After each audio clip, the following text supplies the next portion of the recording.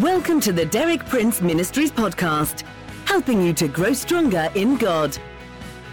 For more than 6 decades, best-selling author and Bible teacher Derek Prince has been a source of inspiration for millions of believers around the world. You too can benefit from his compelling biblical insights. And now, Derek Prince.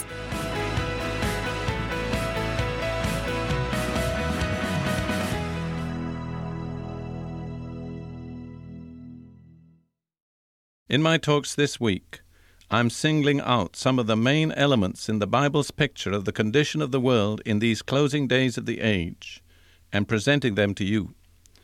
As far as possible, I'm presenting this picture to you in an objective way, and I'm leaving it to you to compare the picture I present with the scenes that you yourself actually see in the world around us today. Our starting point was the statement of Jesus in Luke 17:26. Just as it was in the days of Noah, so also will it be in the days of the Son of Man. The days of the Son of Man being the period immediately before the return of Jesus. So there's a direct comparison between that period and the days of Noah. I pointed out 4 main features of the days of Noah as revealed in Genesis chapter 6. First, there was intense pressure and penetration from the occult realm. Spirit beings from a higher plane had sexual relationships with human women. In fact, there was an intermingling of 2 worlds. Second, there was universal corruption of the thought life of the people of that day. Third, the earth was filled with violence. Fourth, sexual corruption and perversion were rampant. Now, for our next picture of what the world will be like toward the close of this age, we're going to turn to another parallel statement of Jesus a few verses further on in Luke chapter 17. That's Luke 17, verse 28, where Jesus says, "It was the same as happened in the days of Lot." In other words, he not merely compares this closing period with the days of Noah, but also with the days of Lot. Now, for a picture of the days of Lot, we have to turn primarily to Genesis chapter 19. And I'm going to read the first 13 verses of that chapter because I believe it's important to give you an accurate picture of what Jesus was talking about. It'll be a slightly longer reading than is usual in these talks of mine, but I believe you'll find it very gripping. Genesis 19, beginning at verse 1. The 2 angels arrived at Sodom, that was where Lot lived, in the evening, and Lot was sitting in the gateway of the city. When he saw them, he got up to meet them and bowed down with his face to the ground. "My lords," he said, "please turn aside to your servant's house. You can wash your feet and spend the night, and then go on your way early in the morning." "No," they answered, "we will spend the night in the square." But he insisted so strongly that they did go with him and entered his house. He prepared a meal for them, baking bread without yeast, and they ate. Before they had gone to bed, all the men from every part of the city of Sodom, both young and old, surrounded the house.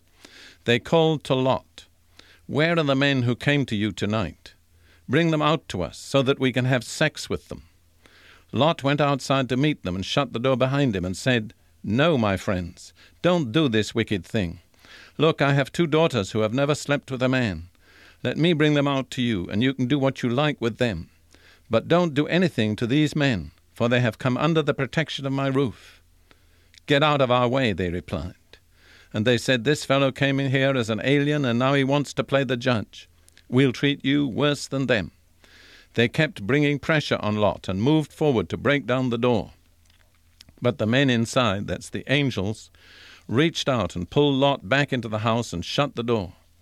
Then they struck the men who were at the door of the house, young and old, with blindness, so that they could not find the door. The 2 men said to Lot, "Do you have anyone else here, sons-in-law, sons or daughters, or anyone else in the city who belongs to you? Get them out of here, because we are going to destroy this place. The outcry to the Lord against its people is so great that he has sent us to destroy it." Of course, the name of that city, Sodom, in the English language, was applied to a particular form of sexual perversion which was called sodomy. Today that word is a little old-fashioned. Probably the most common word today would be homosexuality. Much of the time of Lot was similar to the time of Noah. But there was this special emphasis in Lot's time, which is so clearly brought out in the passage that I've read, an emphasis on homosexuality, men desiring sexual relationships with other men. And I believe you'll agree from the account that I read, it was not just something that was practiced in secret, but this particular version of it was brazen. It came right out in the open. It made no pretense. It offered no concealment. It was not merely passive. It was aggressive. It went out for victims. It searched for them with determination and with violence.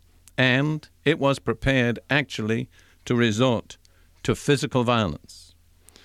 Another thing I noticed there is that it embraced both young and old.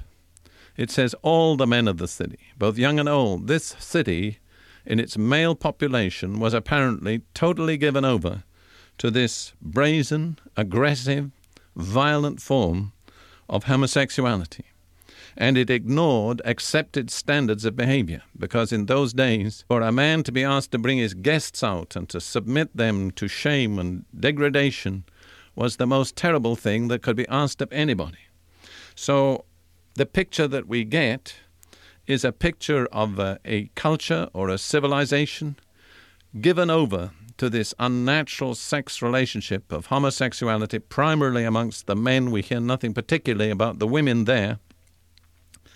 It was brazen, it was aggressive, it was violent, it embraced both the young and the old, and it ignored all accepted standards of behavior. Now, with that in your mind, I invite you to consider what we see in the United States and in the so-called Western world today. I'm going to leave you to draw the comparisons. Let me say only that from my own observation, in the past 2 decades, this particular trend has increased with absolutely unbelievable rapidity. I've been speaking about the evil elements that were conspicuous in the days both of Noah and of Lot. I've emphasized various forms of evil that were rampant. However, it would be wrong for me to close this picture of the days of Noah and of Lot without also presenting to you the positive side of the picture, for there was a very real positive side in 2 main respects. First of all, let's look for a moment at what the writer of Hebrews says about Noah. In Hebrews 11:7, by faith Noah, when warned about things not yet seen, in holy fear built an ark to save his family. The feature there that I want to point out is that Noah was not left in ignorance of what was coming on the earth. As God's faithful servant, he received direct from God supernatural revelation of what was to come on the earth, of how he could face it, of how he could prepare for it, and of how he could survive.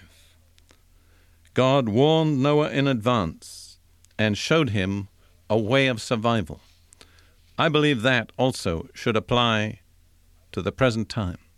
I believe tremendous dangers face us, catastrophes and judgments that we cannot fully measure or ascertain.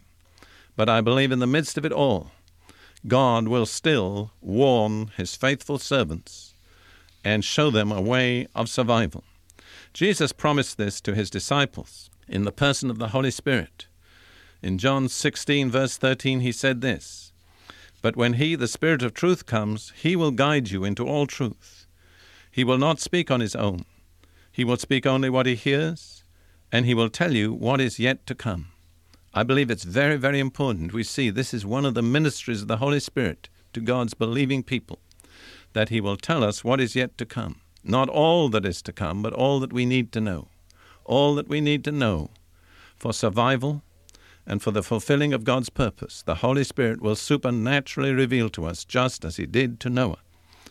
And then we've seen also that in the case of Lot, God sent angels to protect him and to deliver him.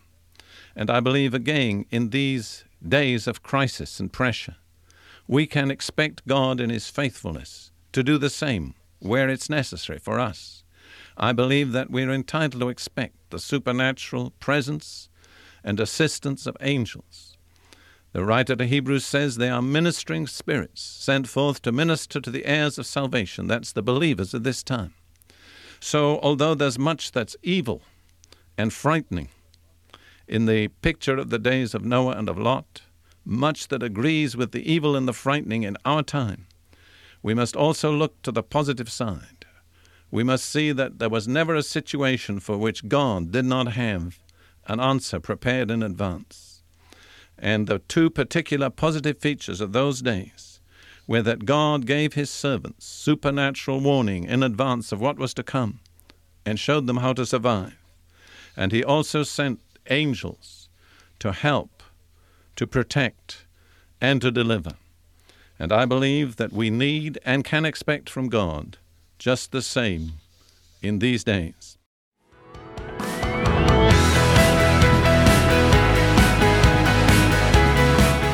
Thank you for listening.